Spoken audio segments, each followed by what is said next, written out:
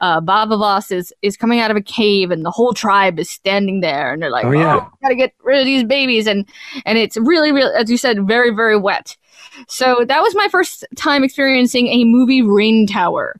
And movie rain is wetter and colder. It wasn't even a cold day. It was like 60s and sunny, but oh my goodness. I was so glad that I didn't have to say any lines that day, because Alfre and Tantu trying to do these speeches in the rain, and you see they're shivering and their lips dripping. I'm like, wow, okay. So this is the big time, kids. Hi, this is Sci-Fi Talk, the podcast on how sci-fi, fantasy, horror, and comics help us explore our humanity. Voice artist and actor Bree Klauser talked to me about her role in C as Mattel. From what it looks like, from the episodes I saw, it's continually wet there. So Vancouver is very, very wet. It is. It's a rainforest. Did you know? Yes.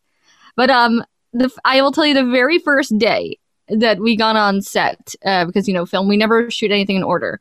Sure. There's a scene, and no big spoilers. There's a scene.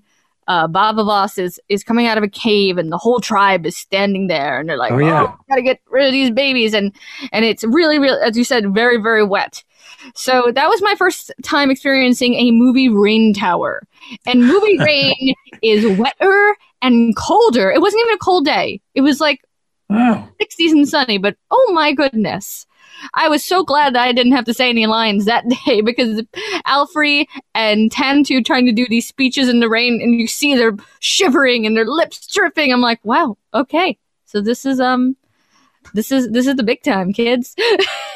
I remember that scene. And one thing you on your Instagram, and there's some great shots, folks, for on Bree's Instagram account, you got to see on the set.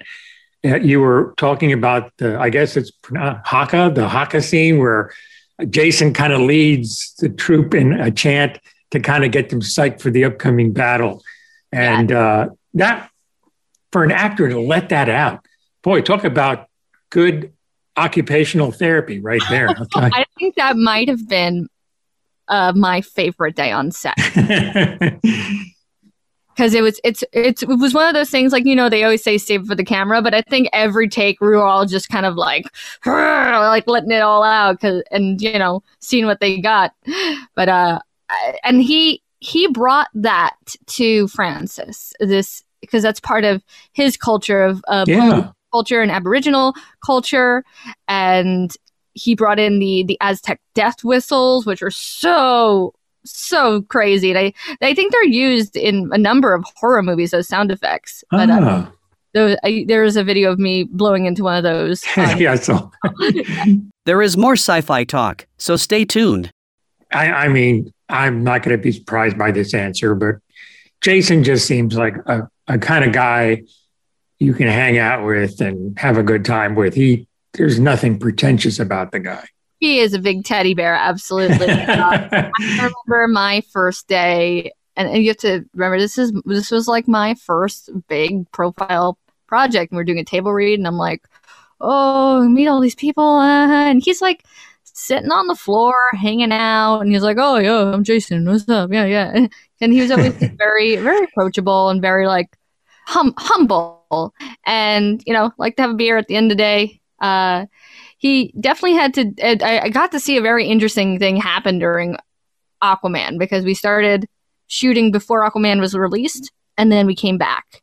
And like the fan frenzy, this poor guy couldn't get a break. Some days he would have to have his bodyguard. He would have to sick the bodyguard on all the middle-aged housewives to just so Jason gets some rest at the end of the day, and unwind at the bar.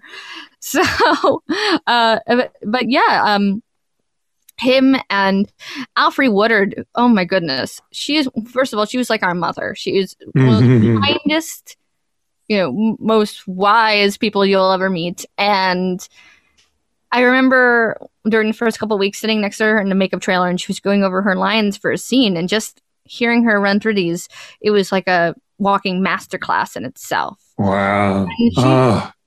I really, really enjoyed her. She had a number of nicknames for me. She called me Princess. She called me Pistol because I kind of have a Spitfire sense of humor. Like I remember one time when we were doing do you remember episode 3, the the festival? Yes, yes. Around.